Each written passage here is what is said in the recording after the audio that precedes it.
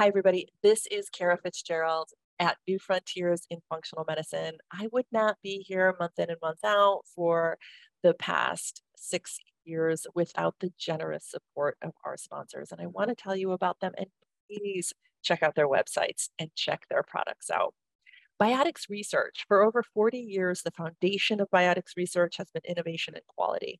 Their goals remain unchanged: innovative ideas, carefully researched concepts, and product development with advanced analytical and manufacturing techniques.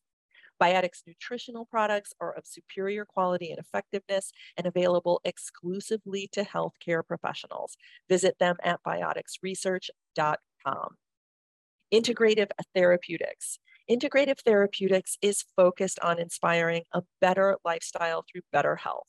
By providing meticulously formulated nutritional supplements and valuable resources, Integrative Therapeutics promises to enrich your patients and embolden your practice. Welcome to your Integrative Therapeutics. Find them at integrativepro.com. And finally, I want to give a shout out to my friends over at Rupa Health. They make lab testing easy, fabulous, doable for both you, the clinician, and you, the person being prescribed the lab, the patient. Consider using Rupa as just a super smart solution to all your laboratory needs. Visit them at rupahealth.com. Hi, everybody. Welcome to New Frontiers in Functional Medicine, where we are interviewing the best minds in functional medicine. And of course, today is no exception. I'm really excited to be here with my colleague and my friend, Sergey Young. Let me tell you a little bit about this amazing human, and you'll be as excited as I am, quite frankly. He is a longevity investor and visionary with a mission to extend healthy lifespans of at least 1 billion people. That's awesome. To do that, Sergey founded the Longevity Vision Fund to accelerate life extension technological breakthroughs and to make longevity affordable and accessible to all. Sergey's on the board of directors of the American Federation of Aging Research, innovation board member at XPRIZE, and one of the co-creators of AGE REVERSAL XPRIZE, a global competition designed to cure aging. He's also a top 100 longevity leader who is transforming the world, one workplace at a time, with Longevity at Work, the first nonprofit corporate longevity program of its kind. As the author of the actually triple best-selling book, you have it double in your bio, you'll have to update that, The Longevity Science and Technology of Growing Young, Sergey has been featured as a top longevity expert all over the news media and, just really in the world of longevity, you're everywhere. So welcome to New Frontiers. I'm so excited to bring you into the functional medicine world. Hi, Kara. Hi, everyone. I'm so excited to be here with you today. Well, let's dive right in and, tell me why this is longevity science is so exciting and important.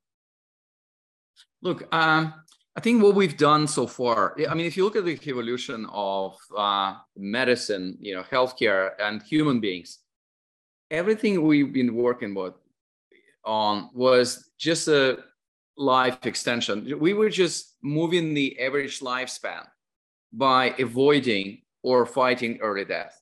So that's why if you look for the last 100 years, obviously the average lifespan increased twofold from 35, 40 to 75, 80 years.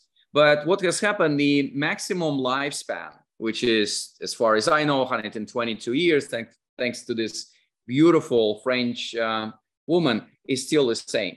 And I think this is the first time in the history of humanity when we have scientific breakthroughs and technological discoveries which can help us actually to reverse aging.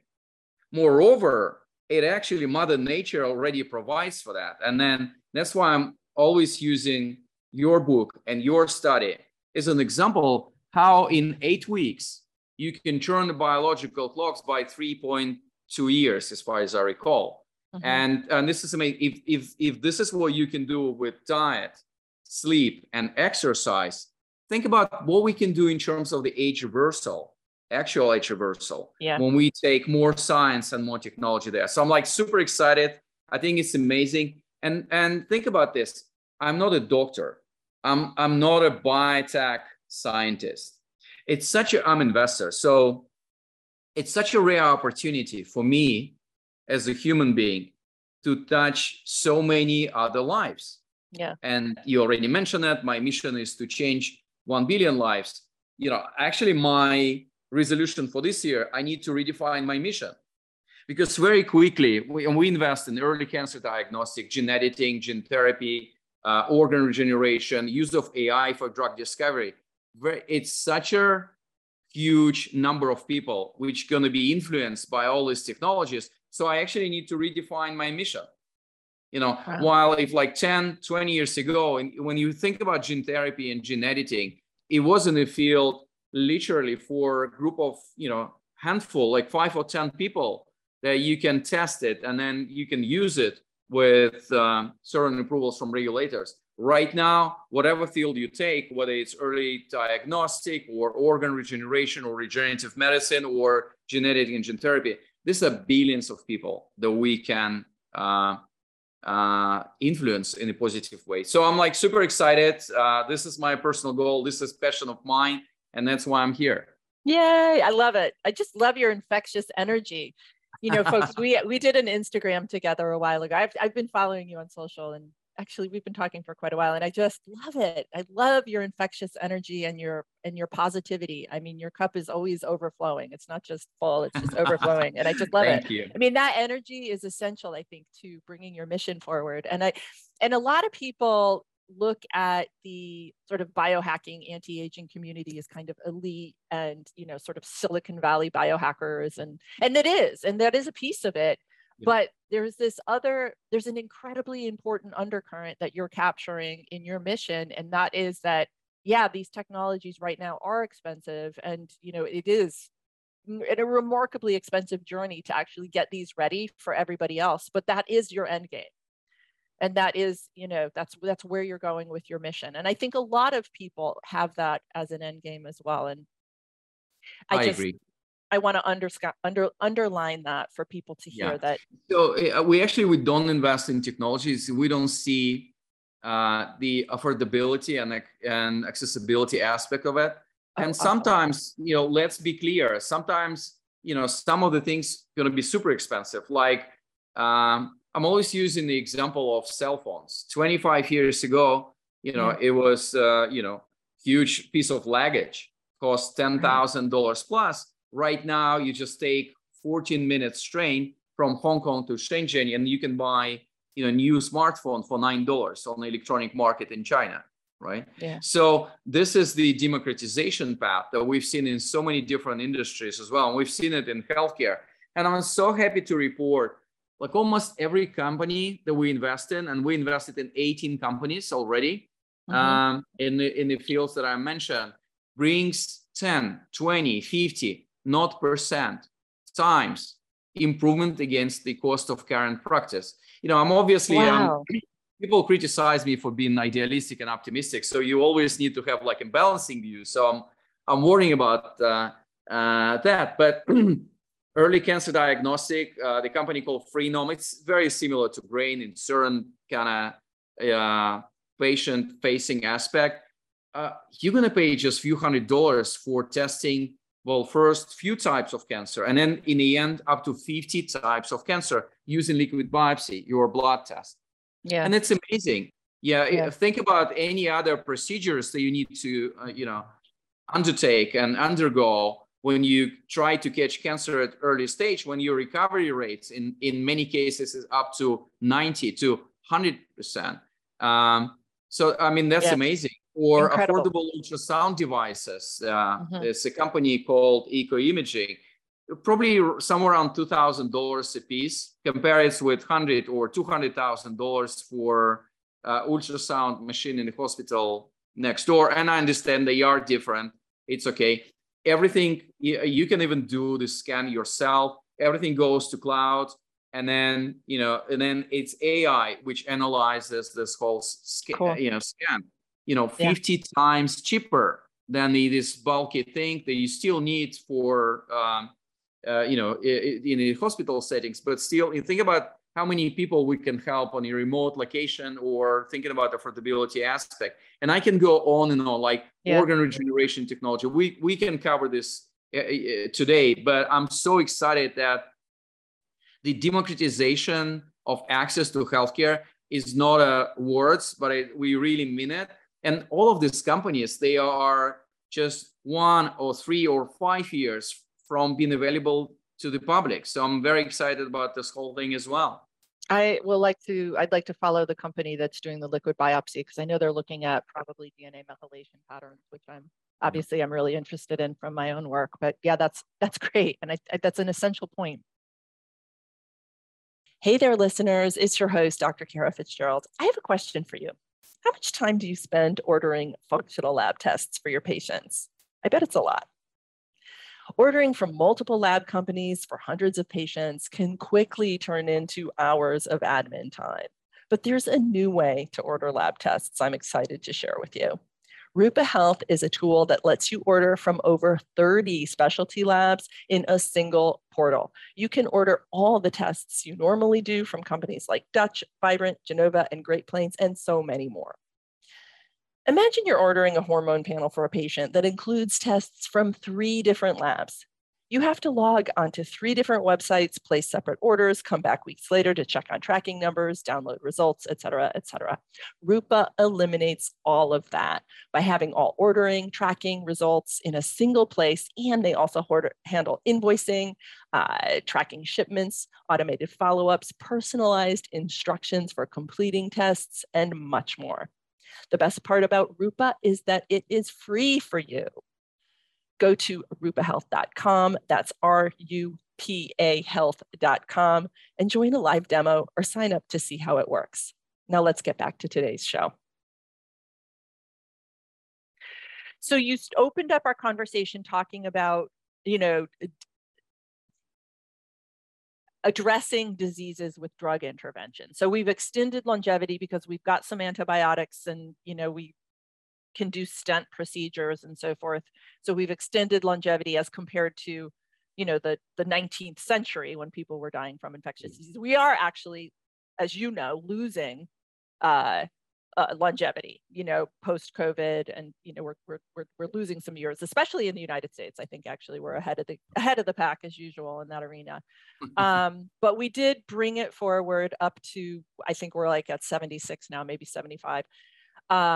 By doing some sort of heroic interventions and having antibiotics. But you talked about life extension in humans being 120, and I know perhaps beyond. I know people are talking about escape velocity or immortality, not that we need to necessarily go there, but so there is something about disease prevention, and then there's actually life extension, and those things are different. So I'm going to throw a few questions out at you, starting with that. Is aging a disease? I'm curious about your thoughts there. Extending life to 120 versus just disease prevention. And then is aging, do you consider it, this is my wild card, also programmed? I mean, is this something that's baked in? Are we baked in to go to 120 and stop? Yeah. And with all these questions I've thrown at you, again, articulate your approach and what we need to be doing. Okay, great.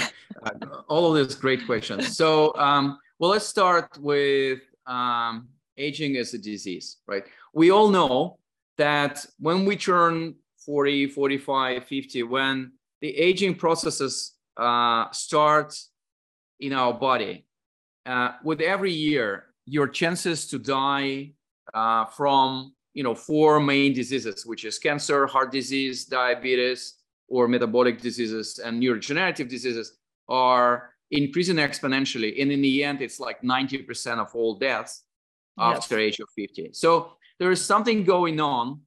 And, obviously, aging is a huge, and age is a huge risk factor for all of these diseases. So this gives us an understanding. This is much more systematic than just some sporadic occurrence of, all of this.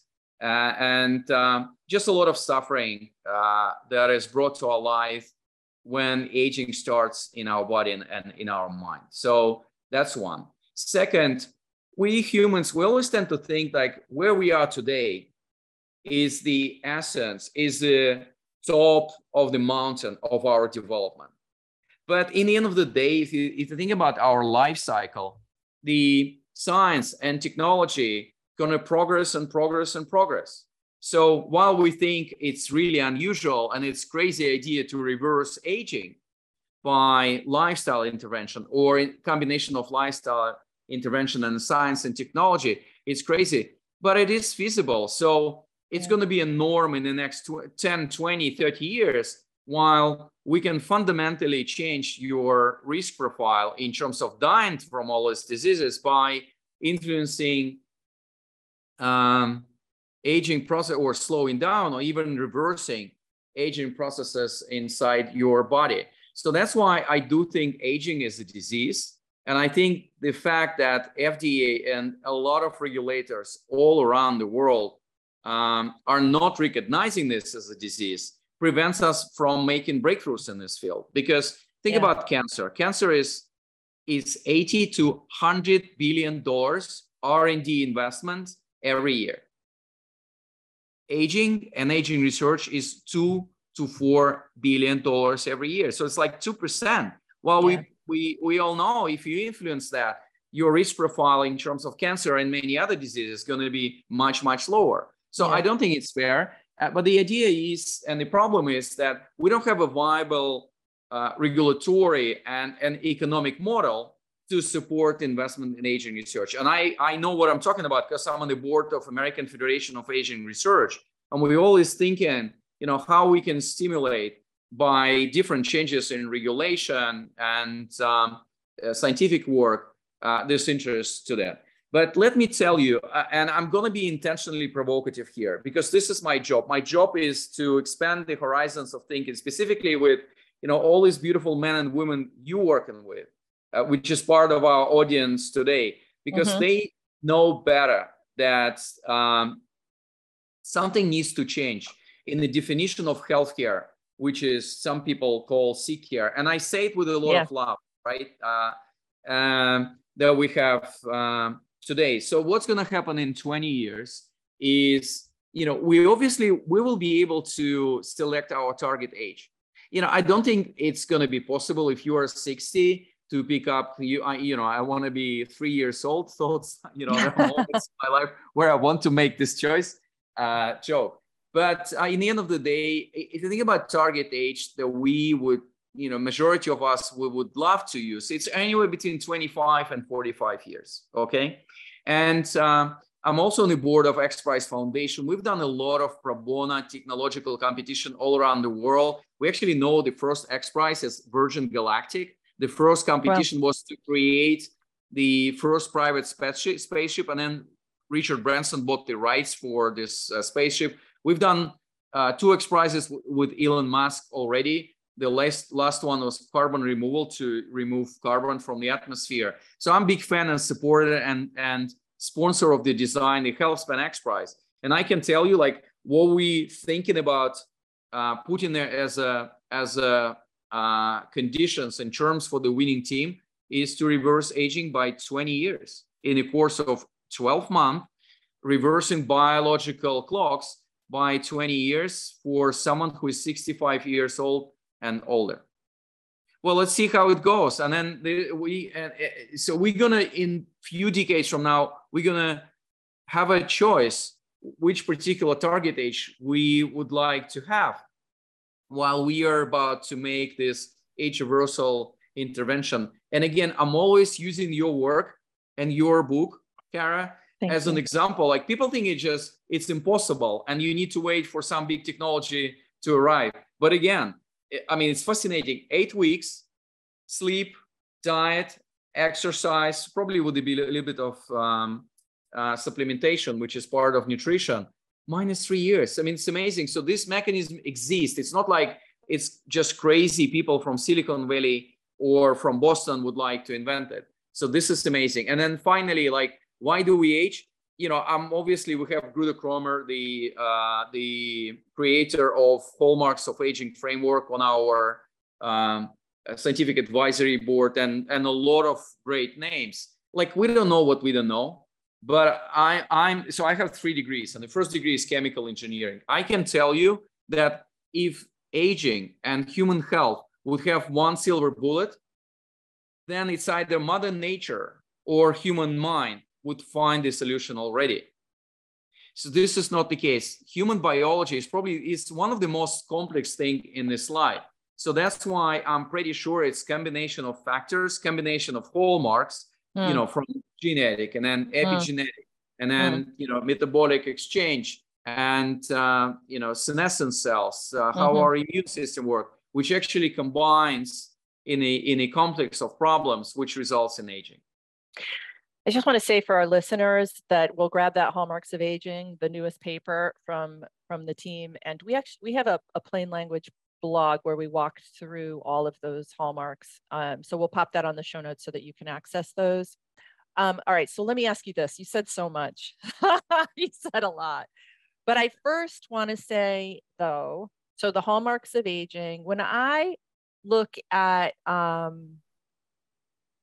well, our study is an example in that we really targeted changing epigenetic expression, like the whole brick by brick. It's diet and lifestyle. It's not going to take a 60-year-old back to being 20. It's diet and lifestyle.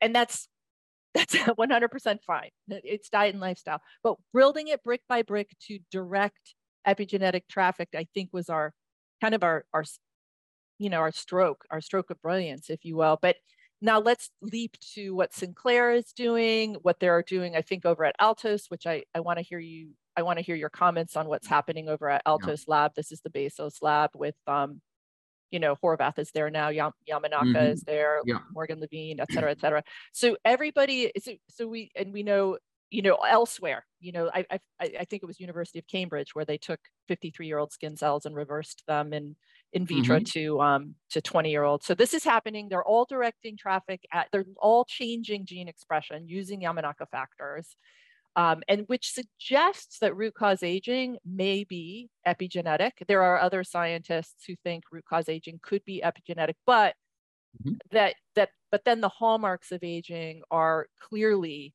you know, either directly influenced after gene expression, or maybe they're influencing gene expression. Maybe that answer isn't known, but I'm curious your thoughts on epigenetics as root cause. And we're, I mean, clearly turning back the hands of time pretty aggressively. So that's one. So give me your thoughts there. And then I'm curious if you're able to share about the X Prize, you know, that you're giving this year. And if you have any, you know, who the contestants are, like who you think might actually be doing this and how they're measuring bioage. Go ahead. So, well, I actually think epigenetic reprogramming is one of the most promising avenues, and that's just reconfirm what you mentioned. You know, covering the work of so many great men and women all around the world and in the US as well. So I'm very optimistic about this whole thing. I also think that I would like to have more hypotheses and more work in the theories of aging as well. So think about biological clocks, right? We have plenty of development in this field, right? So every time we talk about biological clocks, we have a choice, or, you know, we can always build a portfolio of different dimensions, right, to define biological age. And this is what we need. Right. This is what we need in the science of aging as well. So we obviously, I mean, it's a great framework to organize our thinking, which is hallmark of aging, which we've been discussing recently. But in the end of the day, I wouldn't mind more thoughts in this field as well. So which brings us to the other topic, and I also mentioned that I think the science of aging, this is very underinvested space, and we already discussed that regulators, you know, do not necessarily support that. So there's no way you can, you know, put your commercial money there and pay them back within a certain like IP protection period. And that's why our definition of longevity in Longevity Vision Fund, we invest only in viable economic models which exist today. Whether it's, you know, fighting cancer, different, you know, ideas around regeneration of organs and organs replacement, gene editing, gene therapy. So they need to fight something which exists today. Biotics research, I've been using them in practice my entire career. I know my good friend Alex Vasquez is a product designer over there, and he puts together some brilliant formulations. In fact, you know, lots of people participate in their fabulous designs. They have some of the best gut botanical combinations out there that have been researched as effective in IBS. We use them in SIBO. They have perhaps the best form of oregano oil, ADP. It's an enteric coated product that, you know, we've been using in practice since it was first released. They've got serum bovine immunoglobulin. They've got a host of fabulous probiotics with good efficacy and adequate potency, sufficient potency. So anyway, check them out. And you can patent, but also it should have a massive side effect, which is longevity side effect. And like, if you ask me, I would love to invest directly in the longevity and age reversal and age science space, but I cannot bring commercial money into this field. And the lack of commercial interest actually drives this under investment stage. Then, so I'm obviously embrace the idea of like Altus Lab and some of the work which is done by a lot of pioneers in this space, including David Sinclair, who's a good friend. We invested in a few of his companies as well. So this is great. And I'm also mindful that whatever comes from technology sector brings its kind of engineering aspect and engineering view on human body and biology. So it's so tempting to think about our biology as just set of like, you know, binary signals, 0 and 1, and combination of this is biology. So, and we've seen this approach to fail or perform not to the expectations, like in case of Google and Calica, unless I don't know something. And let's see how it goes with Altus. But I think just betting, using this certain proportion of your wealth, and in case of Jeff Bezos and Yuri Milner, who is behind Altus as well, just a small piece of it to try to move a needle in this in this such a promising avenue as epigenetic reprogramming is a great thing for the benefits of society and the world. I'm not sure if this is going to be commercial. I'm not sure if they're going to be successful, because what we've seen we actually invest in more with the East Coast and like Boston ecosystem rather than Silicon Valley and like this IT and tech ecosystem, because there is always temptation to think about this biological problem in engineering terms. And I'm not sure if we're there yet. Having said that, I embrace every money, commercial, non-commercial, government, you know, pro bono, grants, which comes into the space, because I think we need to invest. And specifically in the US, I think in the previous question, you mentioned very important point. And again, I say it with a lot of love. If you think about US healthcare system, it's the most expensive and the most inefficient healthcare system in the world, with 18% of GDP spent on healthcare. And even pre-COVID, 3 out of 5 years, we've seen average lifespan or life expectancy decreasing, not increasing. That's right. So why is that? UK spends 8% on healthcare. Singapore spends 5% on healthcare. And Singapore and Japan, I think, are the 2 countries on earth with the highest average lifespan. I mean, there's something wrong, and there's something that we need to change there as well. And if you ask me, I actually think that the change will come not from existing players. That's why we're very supportive of this technology. They disrupted the space. The change will come from, you know, who knows, probably big tech or some other players. And I'm obviously very mindful about the role of big tech in this world. I think they're, you know, it's really dominating. I have my own questions how this needs to be regulated and balanced.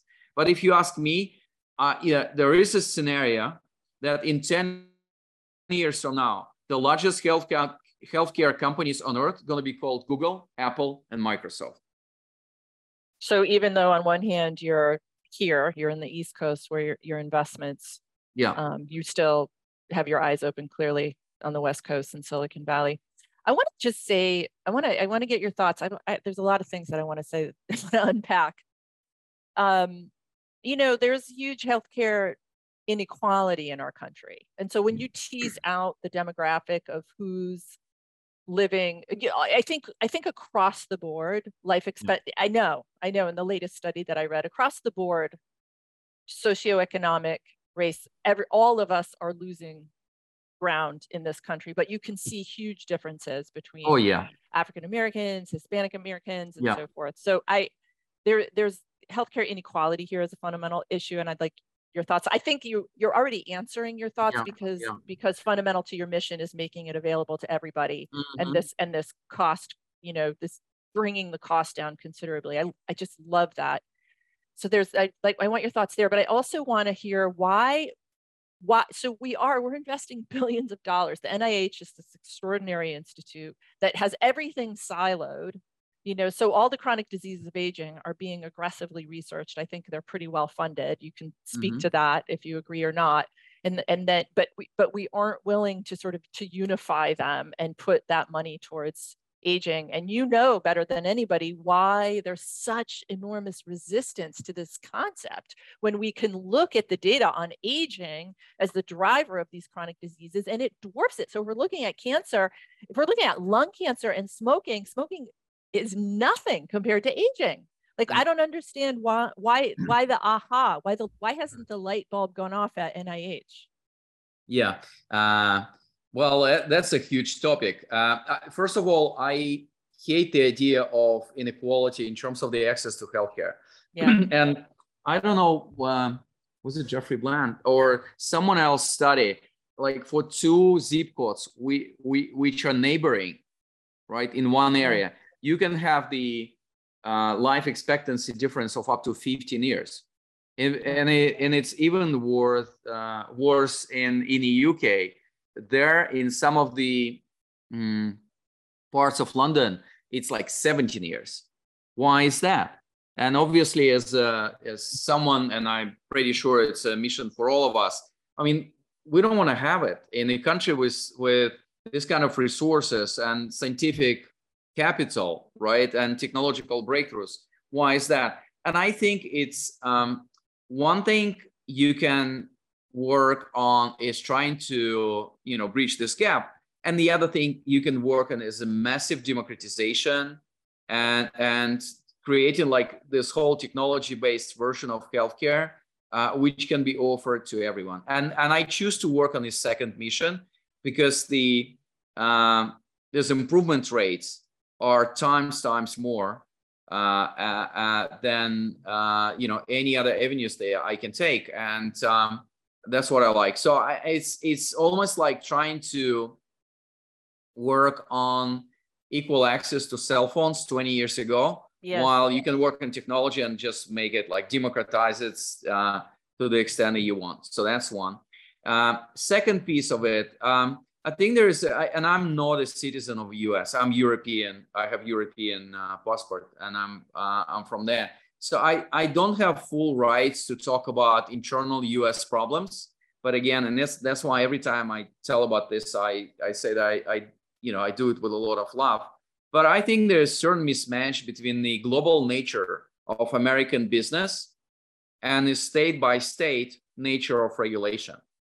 I mean, sometimes they just, non-comparable. It's very difficult to bring, people's agenda to the regulation. And business has huge incentives to produce not organic, but non-organic, meat and fish and vegetables, and we can go, on and on. And that's why your study makes money. Disease makes money. Yeah, of course. Yeah, and that's the case. But last thing I want to do is just to spend, decades of my life in the courts and spending, all my money to fight with the big business. But if you look at your study, just a thought, like in so many cases, you mentioned organic, right? Trying to look for organic sources.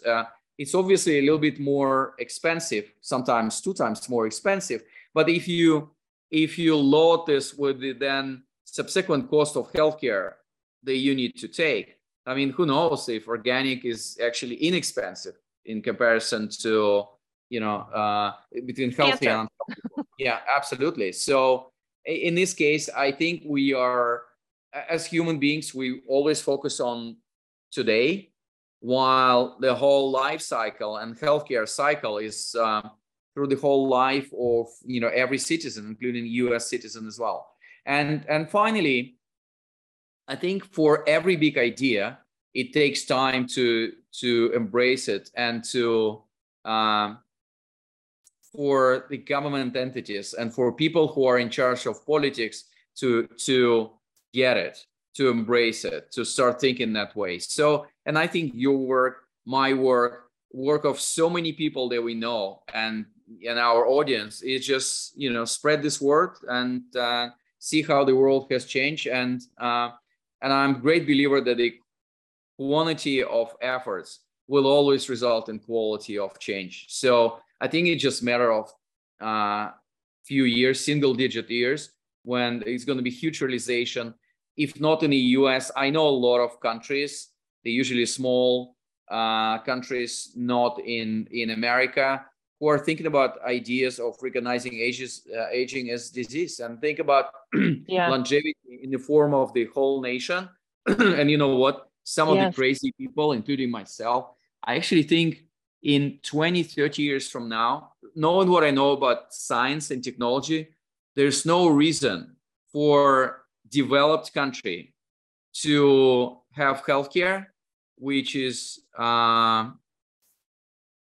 subject to insurance or co-payment from the citizens. So in other words, my dream, and I see where it's going from science and technology perspective, completely democratize healthcare, to make it free of charge, part of universal basic income or universal basic set of services. Whether we're going to do it in the US, I'm not sure. The balance of power sometimes is not in our favor, but I'm pretty sure we're going to see more and more countries on earth which going to work towards this idea. And obviously technology and science, will help in democratization of access to that. Yeah. Amen. It just seems to me that the kind of passion and energy behind cracking this nut, behind recognizing aging as the biggest risk factor for all the chronic disease, the energy behind this from you, from the people investing in the Altos lab and the scientists there, Peter Diamandis, I saw, who's, the XPRIZE with you. He presented at A4M. I lectured at A4M, and he was there on the main stage. It's all, and he's so inspirational. I mean, it's there's a lot of really brilliant minds wrapping their energy around cracking this nut. So I agree with you that there may be a big aha to be had, and it may happen in the smaller countries. I agree with you on that as well, where there's a real paradigm shift, and then maybe the US will be dragged kicking and screaming towards the future. Maybe our government will. Yeah, it's okay. I mean, for a lot of big corporations, the innovations happening outside this corporation. So for some of the big countries, they would just need to look at other countries' examples. That's why I'm in UAE, I'm in Saudi Arabia, I'm in Singapore, I'm in Japan. So let's see how it goes. But the good news about US that it's always great in looking at the best examples even outside the ecosystem and trying to bring it back to the country. So I'm really hopeful of that. I want to just circle back to I have to be mindful of our time. I have a lot of questions for you. I just wanted to color in, because I think people might have some questions around this. You talked about Google Calico failing, and I just wanted you to describe Calico and what they were doing and why they didn't succeed. Here is big news. Great Plains Laboratory is now Mosaic Diagnostics. Mosaic Diagnostics is where functional medicine practitioners turn to reveal the complete picture of their patients' underlying illnesses through evidence-based diagnostic testing. Get to know Mosaic Diagnostics by visiting mosaicgiveaway.com. Licensed practitioners can enter to win Mosaic's Business Booster giveaway. It's $875 worth of test discounts, supplements, free educational passes, and a 1-hour massage for your self-care. Visit mosaicgiveaway.com for your chance to win. Yeah, so when I mentioned Google Calico, I said they either failed or has not performed to the public expectations, right? Yeah. So it might easily be a second case, right? Or something is happening there, we just don't know there. And like next month, they will come up with something great. So that's one. Second, but who are they? Can you just define them for who they are for our So, well, this is the huge platform inside the Google when they attracted great scientists, great entrepreneurs, and they were trying to crack the code of aging. And I think investments announced there were up to $3 billion. They started back in 2013. It's almost like 10 years from now. And I don't remember that we've seen anything fundamental or radical came out from it. So why is that? And the answer is very simple. I don't know, because they were so protective of everything which is happening there. And like, even when I was writing the book, this Science and Technology of Growing Young, I actually trying to interview people from Calico, and with one exception, which is in the book, I'm not going to mention it. It was just silence there. Like, talk about, all the people in our field, whether it's technologists, entrepreneurs, companies, regulators, scientists, people are very kind of talkative. They talk about like what they do, what's the outcome of that, what is their budget or investment required, what's their dream, what's their mission as well. We haven't seen it. And part of the explanation, I'm not sure Google actually needs my explanation. It's a great company, done a lot of breakthroughs in so many areas of human life. A part of this, like when you work in technology, you need to be like super secretive about what you're doing.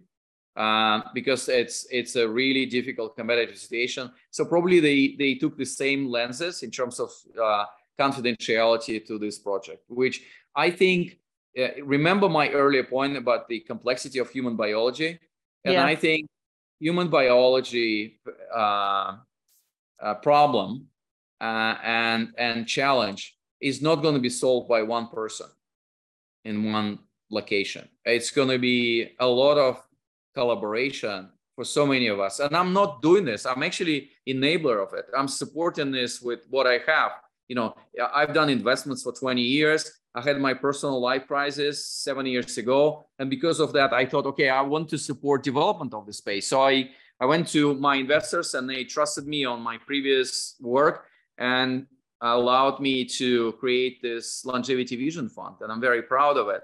But it's, in the end of the day, it's a hard work of scientists, entrepreneurs, technologists, and healthcare workers who made all the change. I'm just trying to enable that and bring just a little bit of vision there and like a dream, what we can have in the 10, 20 years to expand our horizons. It's awesome. It's just really, really exciting. So I've got so many more questions. We're just going to have I have to have a part 2. Because we completely diverted. Our entire conversation has been a diversion from my original set of things that I wanted to talk to you about. So we'll have to have a part 2. Let me think. I want to know, so you're investing in things that are going to be ready for real time soon. So I want to get your idea on what we should be thinking about as accessible to us and what we should be using now.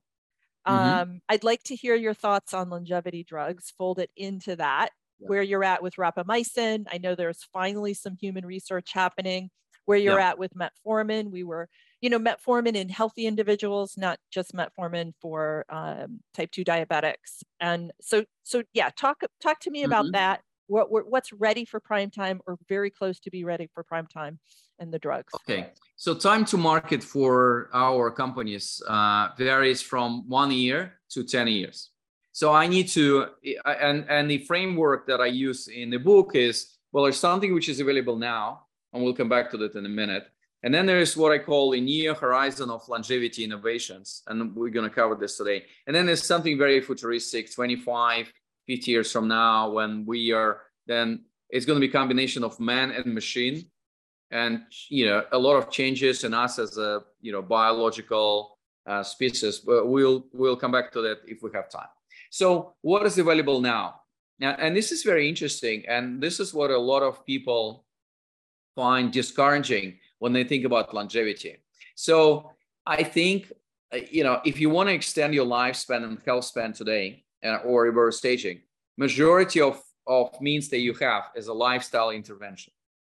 Yeah. And I love it. I mean, in the end of the day, obviously it's great to have like a magic pill that you take and then become 5-10 years younger. But in the end of the day, it's a result of your own discipline and hard work and your healthy choices in all of these fields gives you the opportunity to stay on what we call a longevity bridge. So you need to stay healthy and happy for the next 5-10 years before you can embrace this whole outcome of innovation process and progress, which is happening today. You're walking the longevity bridge, folks. All of us are on the longevity bridge as we wait for this technology. Okay, keep going. Absolutely. But also take a look what is available now. I think the medical diagnostic is a huge field. And this is where arrival of AI did an amazing thing. Like, the most important day of your life every year is not your birthday, but day of your medical screening. This is what I'm always tell. So mine was, a week ago in Human Longevity Center in San Diego. Last 3 years, we had a discussion with radiologists, with my doctor. But before that, it was artificial intelligence, which were scanning, we're looking at the scans, from 3 Tesla full body MRI.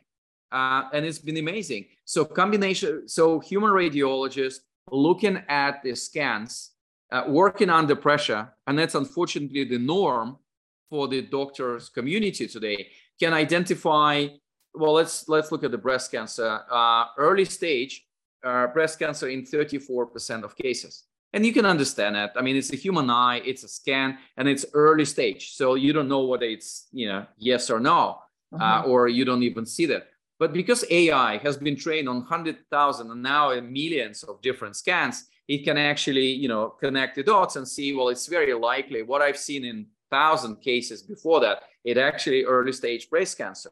And it can do it in 94% of cases. Yeah. And I'm not kind of mutually exclusive guy. So I'm not saying like it's either human intelligence or artificial intelligence. I actually think convergence of this is the way for the future. So I'm not really afraid, or I'm not questioning like who will win, humans or artificial intelligence.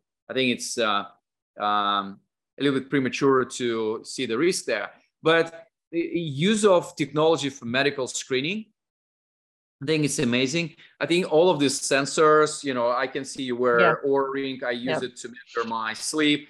I use Apple Watch, and feel free to use Samsung Watch or Whoop or whatever gadget you like. I mean, it's already our personalized healthcare devices. And if you like, I was fascinated with what has been done by Apple. And Apple has a track record of disrupting a lot of space, a lot of different segments. Like, if you literally look at the functionality of your latest Apple Watch, you're going to be amazed what it can do for your health as well. So I actually think, early diagnostic, using your medical screening as your strategic tool to like be really preventative about your health, use of sensors. We invested in so many interesting sensor companies. One is BioLink in San Diego. They can actually measure not only glucose, but number of hormones. Wow. And again, this is perfect. I mean, I want to know this. All I'm waiting for is for some of the big players to add here glucose monitor, and you see there was the articles recently that Apple might be working on this technology. I'm not sure this is going to be next year or two, but I'm pretty sure we'll find a way to measure glucose and blood pressure. And then we've done, it's almost like 90% of the information I want to track real time about my health. Okay, so this is about today. Stay on Longevity Bridge, use sensors, all of these diagnostic devices, and that's it. And the problem is, it takes 17 years in the US from something being approved to something which majority of population can use, 17. So every time you visit the hospital next door, you're actually traveling back in time. It takes a village to make a good podcast, and this one is no exception. I would not be here month in and month out interviewing the best minds in functional medicine if it wasn't for our generous sponsors. I want to give extra shout out to our diamond level sponsors, Rupa Health and Biotics Research. Rupa Health has taken the functional medicine world by storm because they are taking these functional laboratory testing and making them really easy for us clinicians as well as for our patients. So we know functional laboratory testing is an essential component of our work with our patients. However, the lab testing, quite frankly, is a pain. Collection is different. We have to fill out various rec forms. We're sending them all over the place. We're keeping kits in office, et cetera, et cetera. Rupa Health has streamlined this entire journey, and I love them for it. And if you haven't started to use Rupa Health, you are in for a great, great, great treat. This is the version of medicine which is 20 years old. Okay, and I have clinic, very close to me. I don't want to use that name because they have amazing practice there. But like, I asked them, guys, can you send me like the annual screening protocol? Oh my goodness, and I couldn't believe it. I mean, it's still the same old stuff that we have 20, 40 years ago. So you need to be mindful of it. You need to be in the forefront. And if you have an influence on the use of technology in your organization or in your practice, do that. There's so many interesting things happening in this life and in the technological field. So that's today. Then, well, to make it easier, let's talk about what we're going to have in 10 years from now. Obviously, plus or minus 2 or 3 years. And again, remember, I'm like super idealistic optimist, so take it with a little bit of salt. So I'm pretty sure in 10 years from now, we're going to have longevity in the pill. And it might be one of the existing drugs, and I'll try to accommodate your question on rapamycin and metformin, or it can easily be the new drug or substance that we know repurposed for the use in AGE reversal by artificial intelligence. We invested 2 out of 18 companies in our portfolio. They use artificial intelligence to speed up the first part of drug discovery and drug development process. And they can compress it from 2 years into 2 months. Well, think about what's the disruptive change it's going to bring to the cost and the length of developing the drug. And I'm pretty sure that combination of human intelligence and artificial intelligence will give us an opportunity to be much faster and more efficient in drug development. So I still don't know whether it's going to be like old drug or it's going to be new drug, but we're going to see a number of these drugs. So today, if you go to CVS or Walgreens and you're like, can I have something against aging? They will think you're crazy, or they will send you to cosmetics or supplements. That's it. In 10 years from now, it can easily be metformin. I like metformin.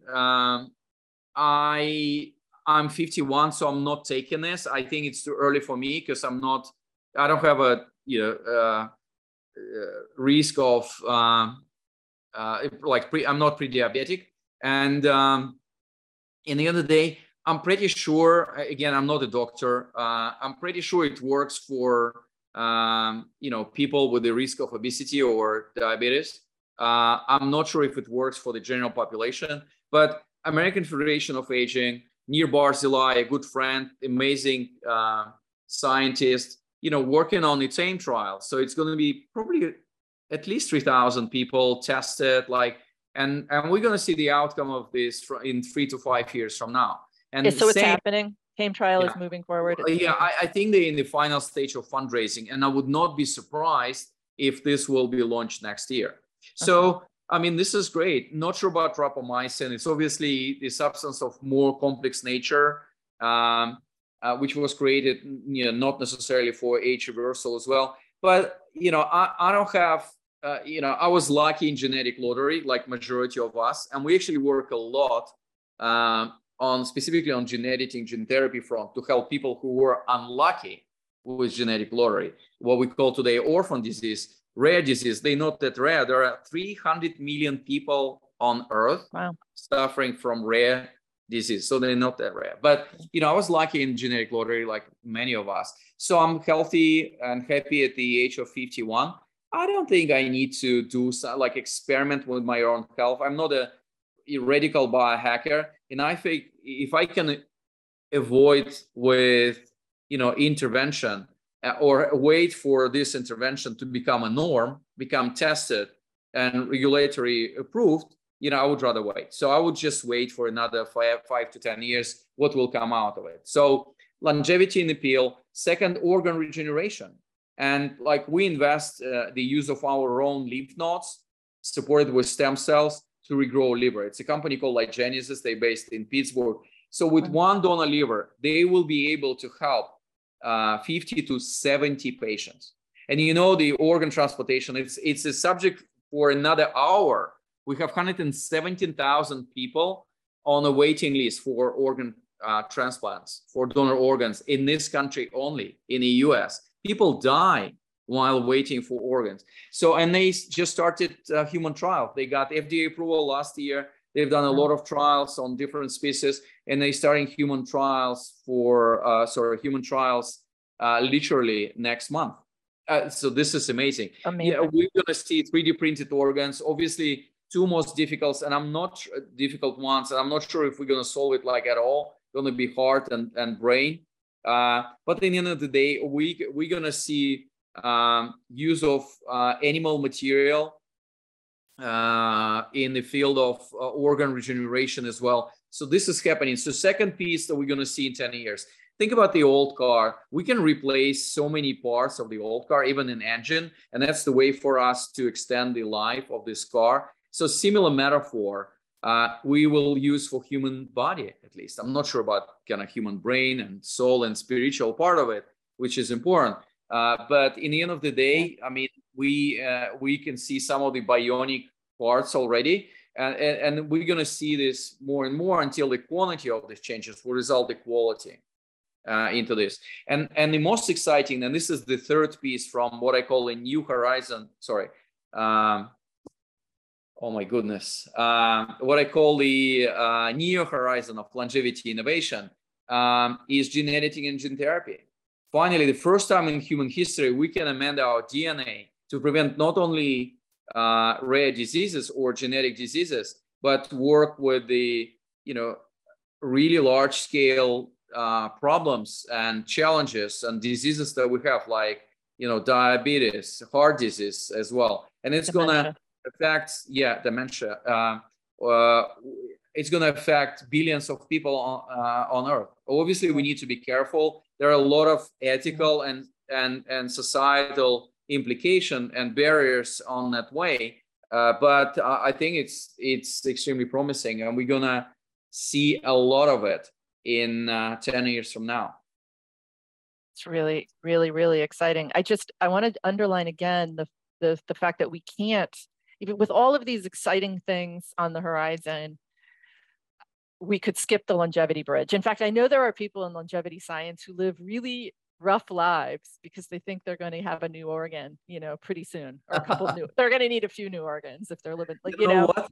Yeah, I don't want to use the names, but I know people who actually, like, it's probably around 10 to 15% of the longevity community. Like, they would drink a lot of sugary drinks, a lot of alcohol. I'm like, guys, are you bloody crazy? I mean, you work in longevity, you need to look young, yeah? And they're like, no, Sergey, this is all for you. You need to be, like, we don't care. In 5 years' time, we're gonna have a magic pill, and that's it. Yeah, I mean, it's funny in a way, but also it's a reflection of how promising all of the things that are happening in this world today.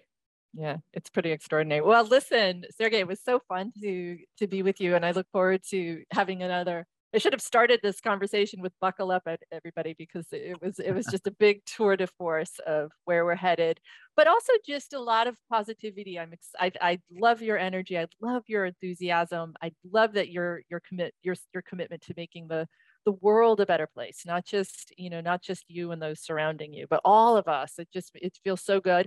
And your commitment to what we need to be doing right here, which is very much in alignment, with what I'm about and what a lot of our listeners in functional medicine are about. So listen, thank you so much for joining me again, and it's to be continued. Thank you, Kara. Thanks to you for all the work you're doing and all our audience. I mean, this is amazing. It's really collective effort. And for someone who wants to follow me, it's Sergey Young 200 on Twitter and Instagram. And if you want to know more about longevity technologies and science from the eyes of investor, go to Amazon, and it's called The Science and Technology of Growing Young book. Enjoy.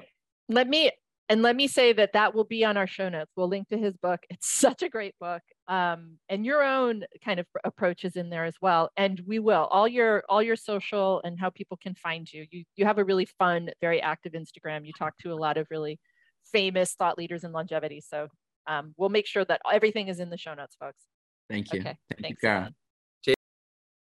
As always, thank you for listening to New Frontiers in Functional Medicine, where, because of my sponsors, I am able to bring you the best minds in functional medicine. And of course, today is no exception.